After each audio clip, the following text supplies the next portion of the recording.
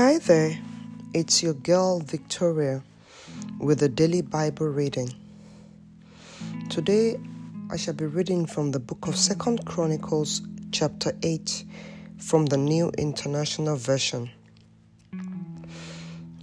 At the end of 20 years, during which Solomon built the temple of the Lord and his own palace, Solomon rebuilt the villages that Hiram had given him and settled Israelites in them. Solomon then went to Hamath Zobah and captured it.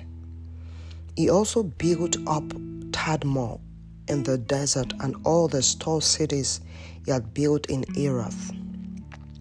He built Upper Beth Horon and Lower Beth Horon as fortified cities, with walls and with gates and bars, as well as Baalath and all the store cities, and all the cities for his chariots and for his horses.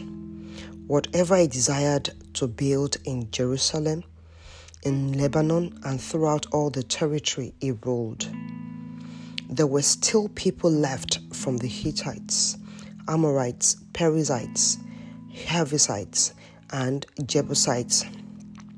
Solomon conscripted the descendants of all those people remaining in the land whom the Israelites had not destroyed, to serve as slave labor, as it is to this day. But Solomon did not make slaves of the Israelites for his work. They were his fighting men, commanders of his captains, and commanders of his chariots and charioteers. There were also King Solomon's chief officers, 250 officers supervising the men. Solomon brought Pharaoh's daughter up from the city of David to the palace he had built for her, for he said, "My wife must not live in the palace of David, king of Israel, because the palaces the ark of the Lord has entered are holy."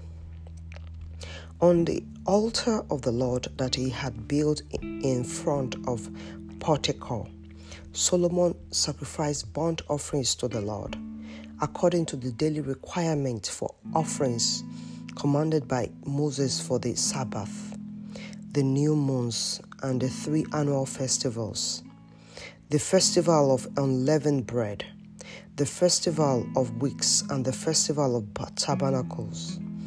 In keeping with the ordinance of his father David, he appointed the divisions of the priests for their duties, and the Levites to lead the praise and to assist the priest according to each day's requirement. He also appointed the gatekeepers by divisions for the various gates, because this was what David, the man of God, had ordered. They did not deviate from the king's commands to the priests or to the Levites in any matter, including that of the treasuries. All Solomon's work was carried out from the day the foundation of the temple of the Lord was laid until its completion. So the temple of the Lord was finished.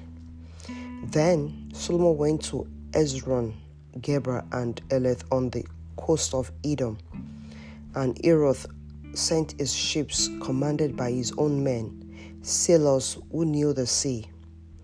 These, with Solomon's men, sailed to Ophir and brought back 450 talents of gold, which they delivered to King Solomon. This is the end of the reading for today. May the Lord bless his word, and may he lay a word in your heart today. In Jesus' name, amen.